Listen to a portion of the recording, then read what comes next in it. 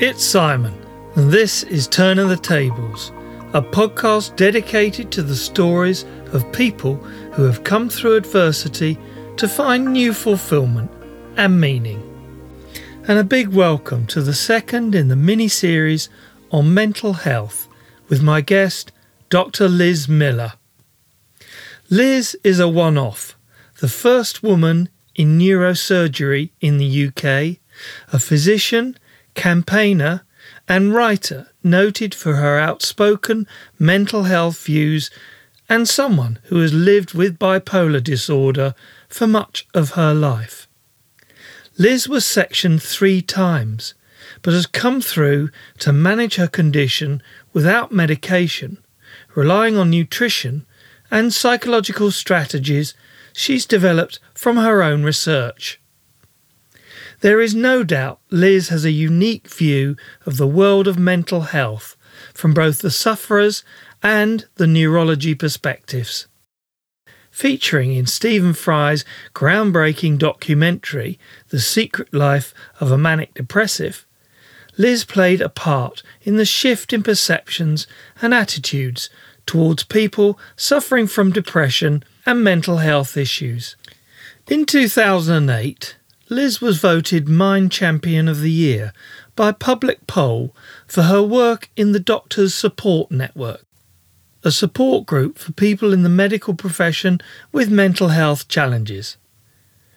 Yes, mental disorders have no boundaries. In our wide-ranging discussion, we talked about the neurology of depression, how despite being part of the medical profession, Liz suffered prejudice because of her bipolar condition.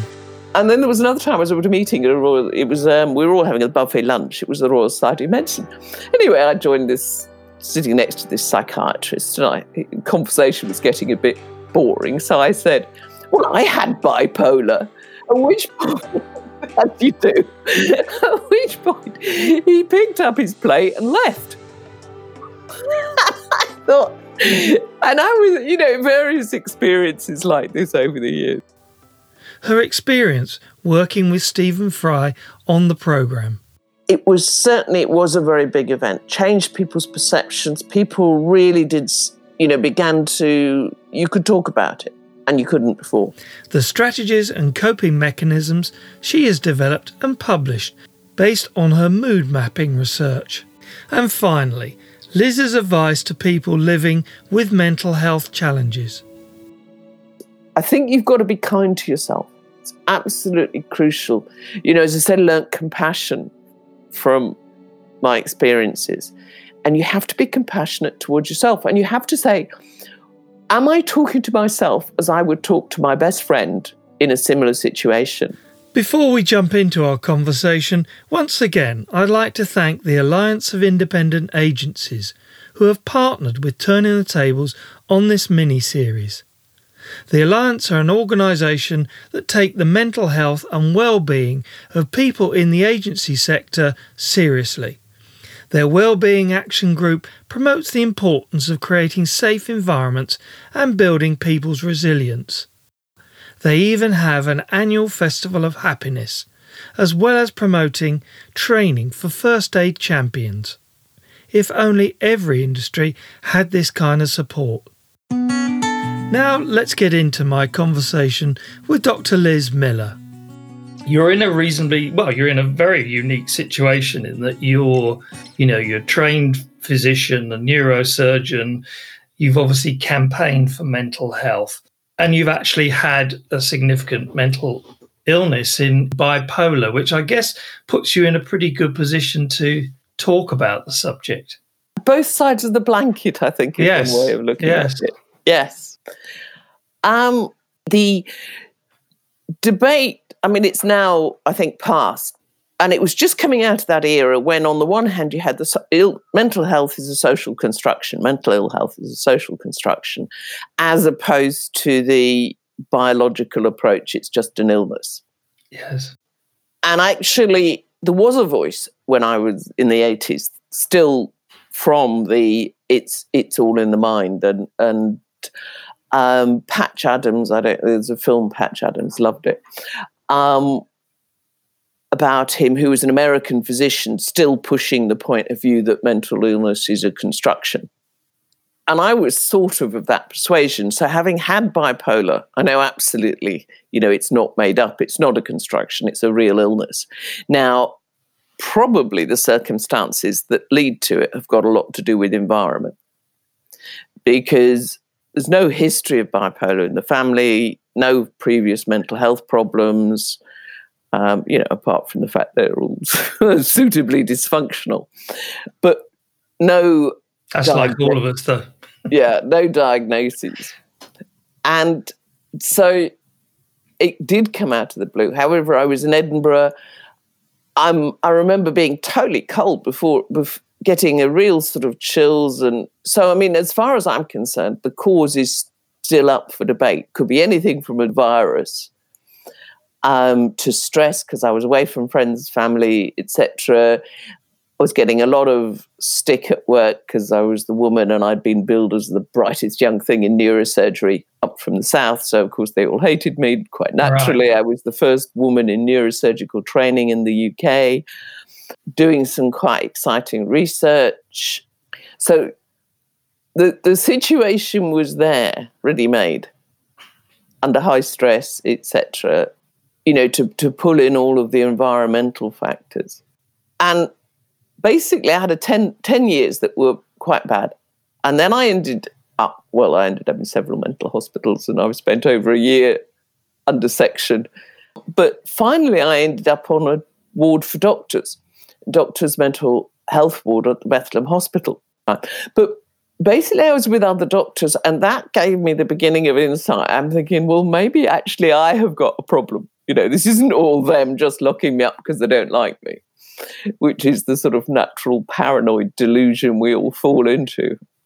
And after that came self-management, work with the Manic Depression Fellowship. Then I started the Doctor Support Network, which was for other doctors with mental health problems. Did quite a lot talking about mental health, coming out as as a doctor with mental health problems.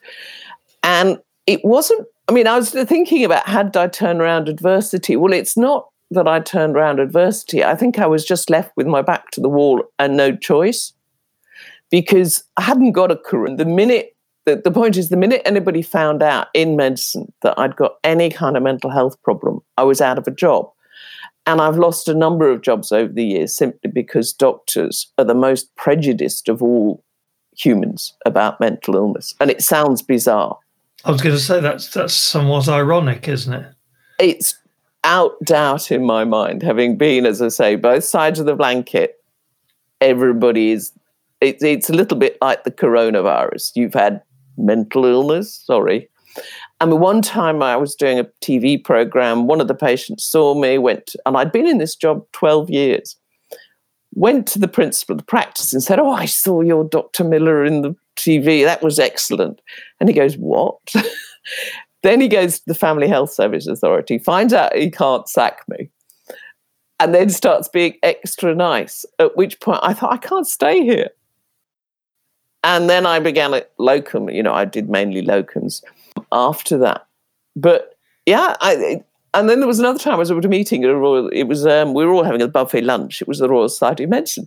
Anyway, I joined sitting next to this psychiatrist, and conversation was getting a bit boring. So I said, "Well, I had bipolar."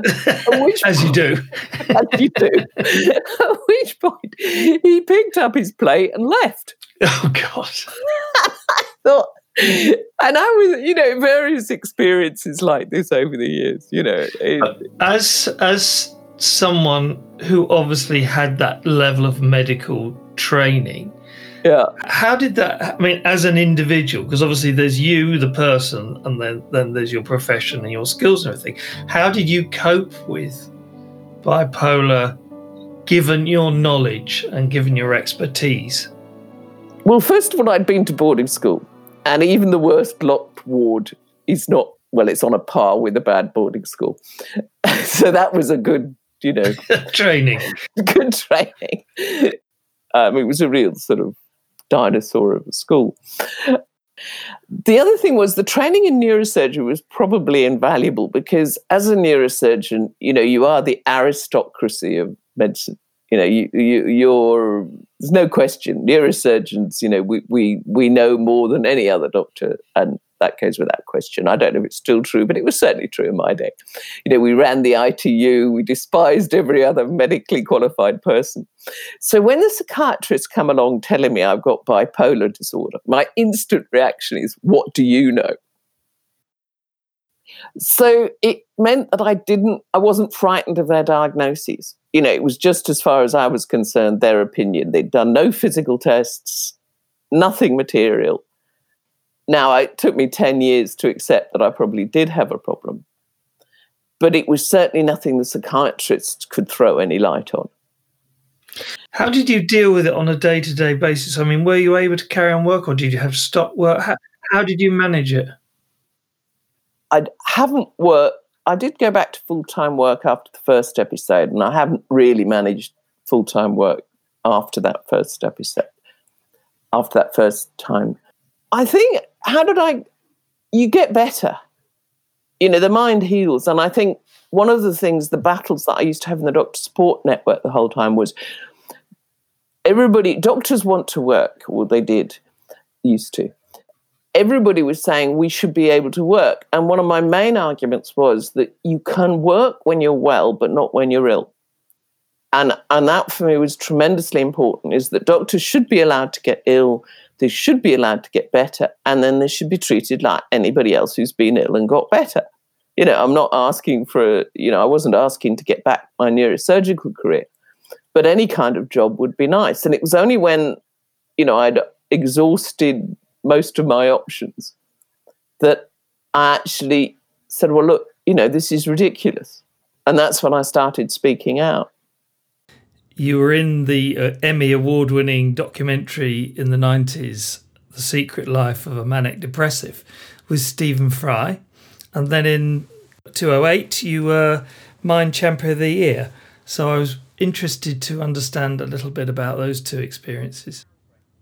Start with the programme. It was groundbreaking, and Stephen Fry was the first celebrity to actually come out and say, I've got bipolar disorder, and then after that it almost became fashionable. What was the experience of actually doing the programme like? Stephen Fry, I love him to bits. He is a perfect gentleman. He's a total delight, and he's very generous and whatever, because I've just sort of, kind of come off the streets, whatever. He's a great celebrity. And he always gives you the equal or the starring role. Whenever there's you and him in the room, it's like he always lets you have the stage. And he's delightful. For instance, one time I was making coffee for the camera crew. And he comes into the kitchen and hands around all the cups because we're sort of filming at home. I don't think I need him in my everyday life. He's delightful. And then at one point, it was like 3 days we were trying to, demonstrate how does having bipolar affect your life. And so he says at one point, well, just throw a dinner party and I can talk to some of your friends, and see what they think of you. Anyway, but he was absolutely great. Luckily, I managed to get together a sort of band of people who came, who just sort of descended on the house with food, with, set the table, everything like that. So it was organised in about, under 12 hours, as it were. But he was absolutely wonderful because he said hello to everybody. Everybody who wanted to talk to him, he said hello to. And then we had a look in the workplace.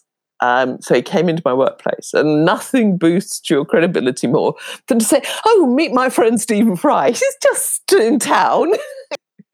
And he was, again, he said hello to everybody and made them all feel special. So my street cred went through the roof. It was brilliant.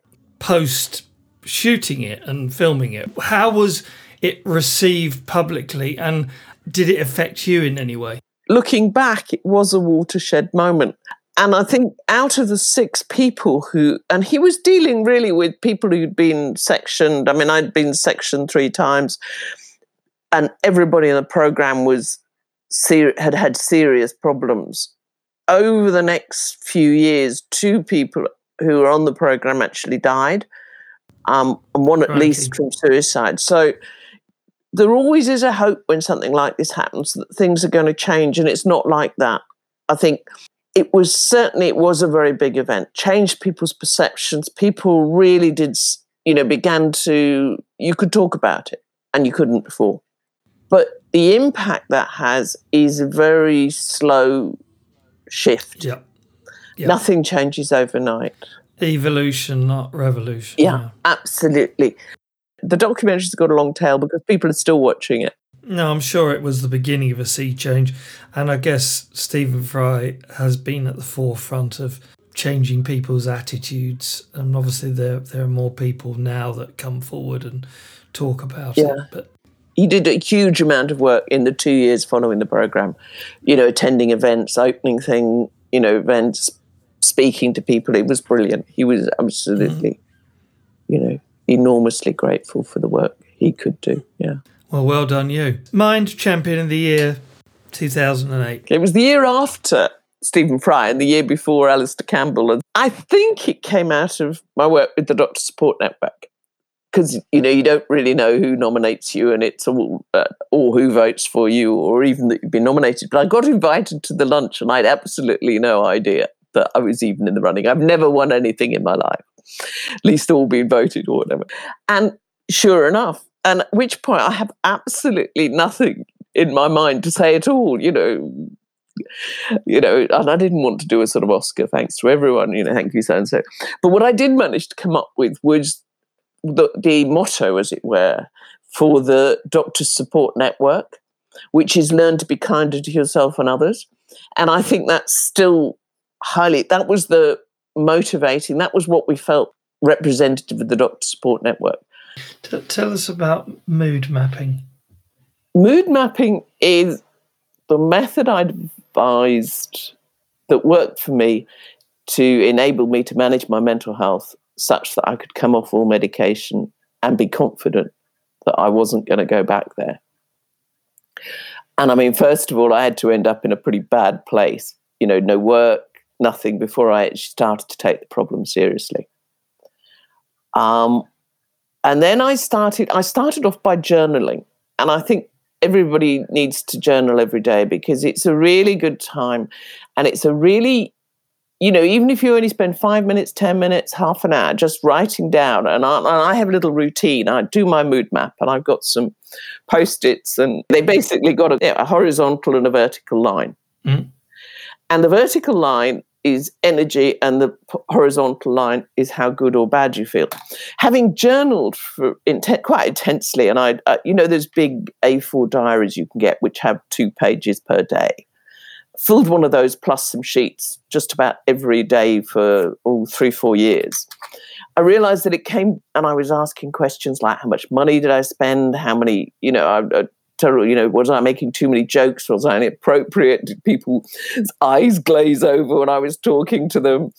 Did they just politely walk off, or did they pick up their plate and leave? What was going on? I came down to the 2 things that determined whether or not I was going to have a good day was how good or bad I was feeling and how much energy I had. And the vertical axis is how much energy you have.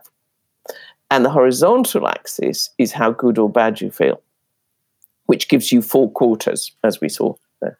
Yeah. On the diagram. Oh, well, anyway, yeah, you get 4 quarters. And one of the myths of bipolar is that when you're high energy, you're having a good time. Now, I was not. You're not necessarily having a good time. You might be rushing around doing 10,000 things, but you're trying to save the earth, from invasion by aliens, the IRA, or whatever it is. It's, for me at least, was highly unpleasant experience. But for me, it was a state of paranoia, stress, awfulness. I really, being high was not good. The little first bit was quite good because you could get lots of things done, but once it got out of hand. So the thing, to go back to the cross, the big square thing, map, yeah, is that it gives you 4 moods, and these are the four basic moods. And moods are not emotions. We can talk about the difference between moods, emotions and feelings, and attitudes, because they originate in different parts of the brain. But moods, I believe, and this is a consistent definition, it works with everything that I've read, even though it may not be the definition in psychology. And I'm entitled to say that because I got a degree in psychology on the way. And I'm a member of the British Psychology Society, so they can take it up with me if there's a problem. But the thing about a mood, it's like the background, it's the landscape. And I see it as something very biological, because I believe it comes from the brainstem. And there's a lot of neuroscience to back this up. It comes from deep in the brain. It comes from your fight and flight reactions to stimuli. And so high energy is the sympathetic nervous system, which is the fight and flight one, getting you ready for action. Now, the top right of the four quarters is the action mood, high energy and positive well-being. But there's also another mood which is equally important, and that's low energy and being positive, and that's calm. And this is the most underestimated mood, because a lot of people think, I'm only happy if I'm high. And normal people think that too. But actually, if you look at kind of gurus, meditation, concentration, lots of music, there's actually great joy in being positive, but at a low energy level. And the people who manage their moods are the ones who can raise and lower their energy as they want. And for me, that's an ideal. And it's very bound up with physical well-being. And on the right-hand side of the graph, which is the positive side, you've got action, you've got where you can plan, where you can see the future. And on the left-hand side, which is the negative side, because if you've got the horizontal vertical axis and then you've got the well-being axis, on the right-hand side, the good side, is your positive well-being. But you have negative well-being when you're really just surviving. You're trying to make it from one day to the next. And a state of high energy negativity is stress. Now, a little bit of stress is fine because you can rebound from it, come across back to the right side. And in fact, sometimes a little bit of high energy stress is quite useful to spring you back into the positive. Only it's not a sustainable state. And that's when stress starts to do its damage, is in this top left quadrant when you can't get right. And then when you run out of energy, you become depressed and exhausted. And there's a very strong biological component to depression, which comes back to the brainstem, because that's where the biology of growth, recovery, all the positive features of digestion, it's all the basic housekeeping functions work out in the brainstem. You then go up higher the level of the brainstem to the midbrain, and that's when you start to get a more sophisticated, do I feel hungry? Yes, maybe I do. Should I go to the Ivy or will a McDonald's do? And that's like a higher level of decision around hungry. But at the mood, which is the most basic, is right in the clockwork. And it's those four moods which I think are key. You need to manage your mood. And certainly how you think can change your mood. If you continue to think depressive thoughts, you will depress your mood. But equally, if you wake up full of beans, then nothing's going to stop you. And I view the well-being, that's like your assets. You can bank. If you're really feeling good, you can recover. But when you've eaten into your assets, there's not a lot to bank on. Whereas your vertical, the energy, is like the cash in your hand. Just go spend. Well, I used to joke about having manic depression. I used to say, most people save for their holidays. I save for my next episode. Yes, I get that, and that's really interesting. And I guess that the whole spectre of mind management is becoming much more of a thing in the sense of you look at the writings about it, or you look at work of people like, Eckhart Tolle and people like that, that there is much more understanding of that, but it still feels like it's the preserve of a minority. And I sort of wonder what your thoughts about how do we get a much greater awareness of the whole issue of mind management so that people are able to better cope with these illnesses? First of all, I think talking about it is absolutely great. There weren't the words 10 years ago, 15 years ago, even 20 years ago. There wasn't the vocabulary. People just didn't know how to describe it. And mood mapping, the book thing, was part of, I think, it's made a difference in the sense that it was part of the dialogue. And so I think that we've now got words for these sensations and feelings is progress. The other side of things, and this is really, I am, of course, writing a book, but essentially what we have now is we have psychologists, we have Toll, we have all of these specialists, and each are stuck in their own silo. And it's a little bit like the more research we do, the more incompatible truths we discover. And what I'm very keen on, partly because of my own background with neuroscience, with, the experience with psychology, I've got an MSc in psychology and my experience with psychiatry.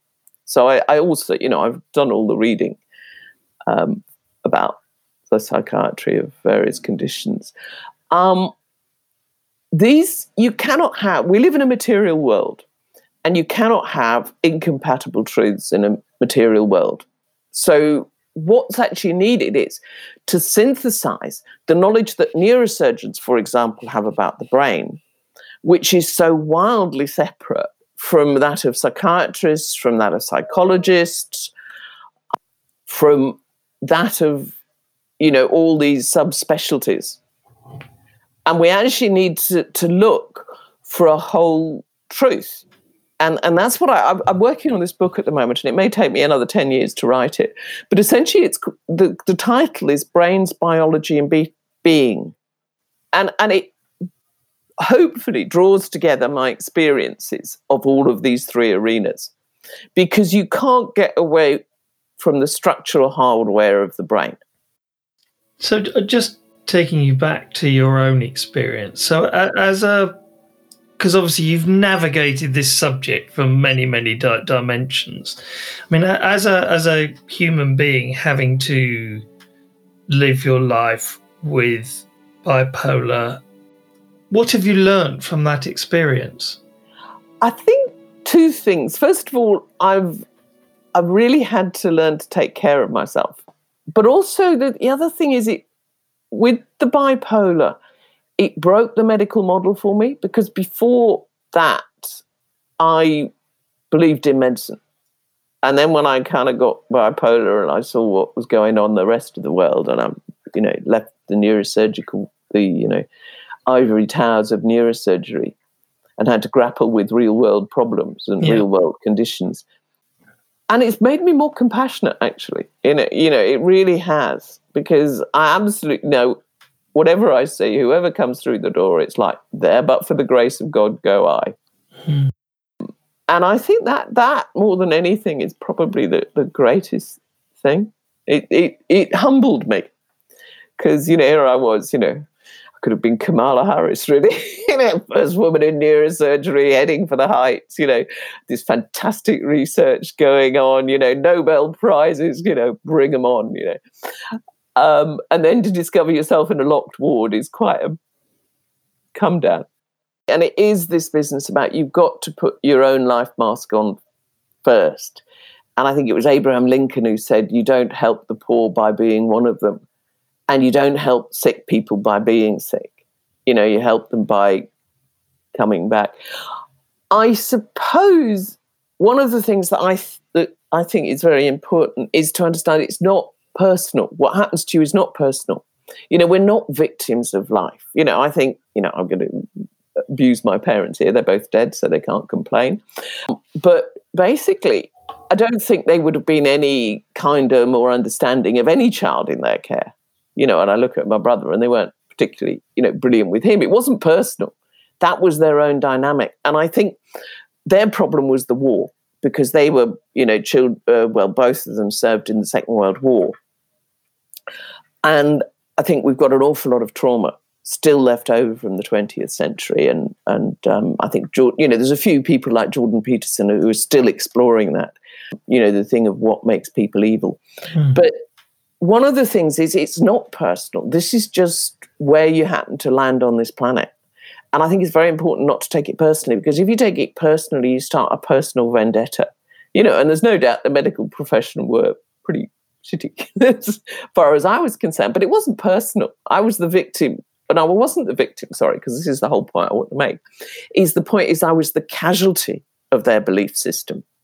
And I think we have to stop using that dreadful V word and start using casualties.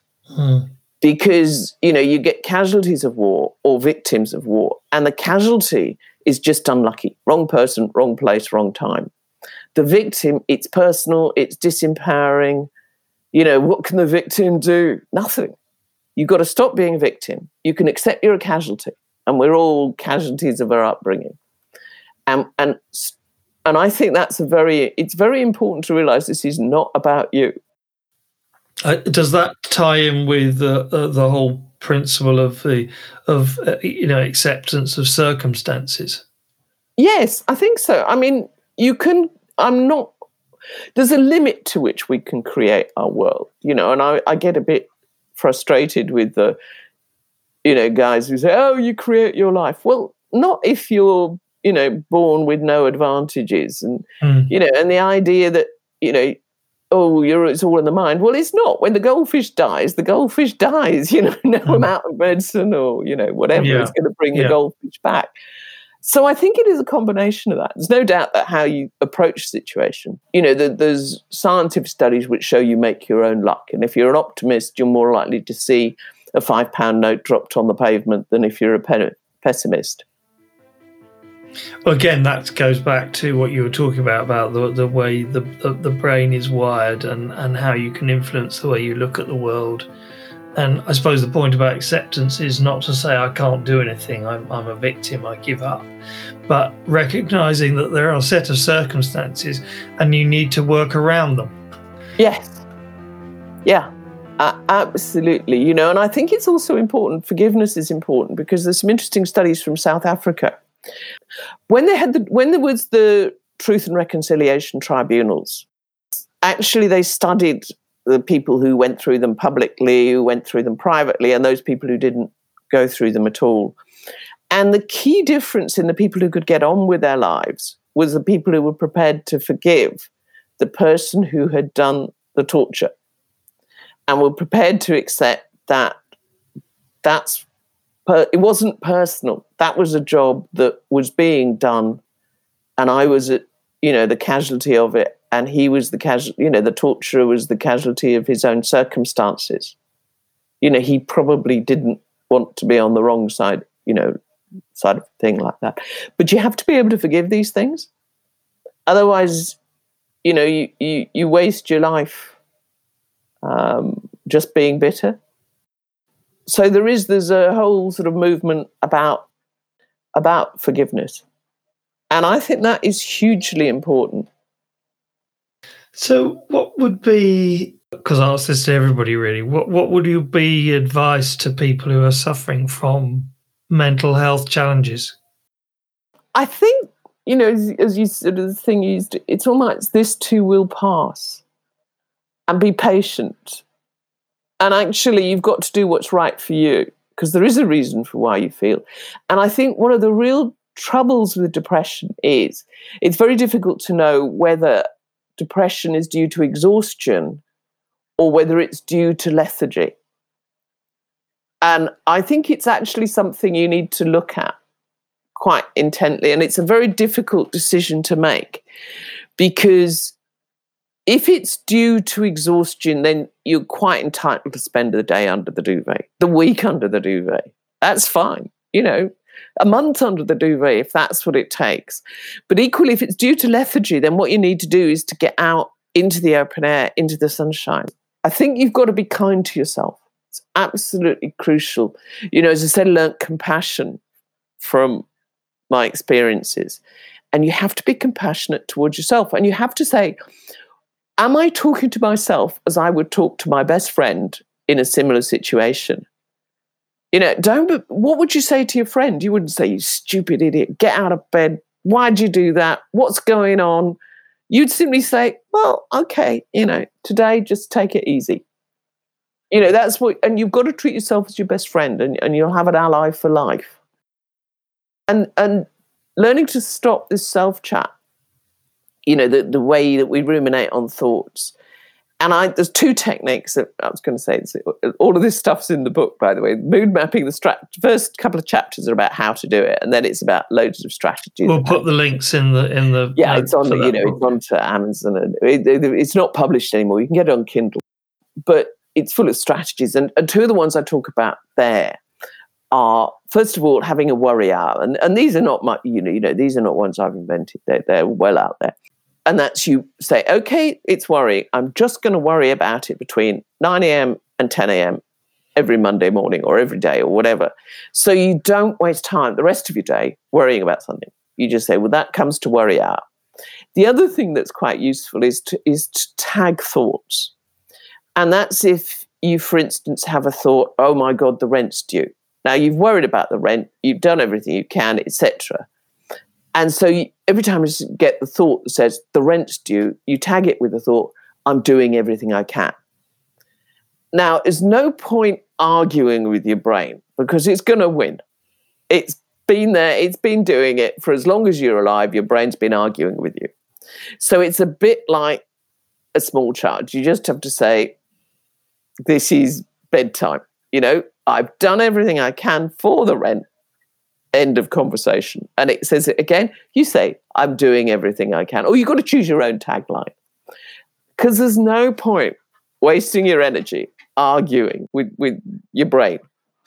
You're not going to win. So as you reflect on those things, your own experiences, do you have any sort of overall observations about how people protect themselves from mental health issues? The mind is just like the body. You've got to keep yourself healthy. And on the one hand, it's like not doing unhealthy things. So to a certain extent, you've got to look after your mental health in the same way you need to look after your physical health. And quite often when people are sort of young and they're teenagers, they've got plenty of energy and they can get on with everything. And energy is the key thing. But as you get older, you have to be a bit more circumspect. You've got to preserve a certain amount of energy and ration it to a certain extent because you're not quite as energetic as you once were. And I do think that when people get stressed and exhausted, that is bad for mental health. And I think a huge amount of mental health problems come out of trauma and the way we mishandle that. And I think in the 21st century, I think if we can do nothing other than to learn to handle trauma better, I think we'll make great strides forward. So what's next for you? What it is, first of all, I want to get more with the mood mapping. And I am working on this book, Biology and Being, which we need this synthesis so that we stop being frightened of things. And I'd like to think that I could make the neurosciences in some way accessible to people. Yeah. Doctors' opinions differ as much as economists. And actually stifling the debate isn't going to make it go away. We need to, everybody, and basically a consensus view probably isn't too far wrong about what's sensible, what isn't sensible, what's the price we should pay for what benefit. And, it's really important that everybody's knowledge is up. Well, that's been really, really interesting. And thank you so much for doing that. Really, really interesting insights into how the mind works and obviously your own experiences. Yeah, well, I'm really pleased, as I say, this is part of the, come out of adversity, part of my, turning around adversity. Yes. Well, it was really good, Liz, and thank you so much. And I wish you the very best with the book I've got to get it. I need to get it written. And well, yeah, there is that. There, I mean, it's like organising. A page a day keeps the doctor away. Absolutely. Oh, well, anyway, thank you so much. No, my pleasure, absolute pleasure, and thank you so much. It's hard to imagine what being in the medical profession, specialising in neurology, suffering from bipolar and being sectioned must have been like. It reminds us that mental health has no boundaries. We are all vulnerable. Thankfully, people like Liz Miller are paving the way for a more enlightened and proactive view. But there is still much to do. In the final part of this mini-series, I talked to Michelle Morgan, an agency leader, ambassador for the Mental Health First Aid organisation, and now the founder of P-Joys, a business born out of her mental health challenges. If you enjoyed this episode of Turning the Tables, please subscribe through your favourite podcast channel to be sure not to miss the next episode. Until next time, go safely.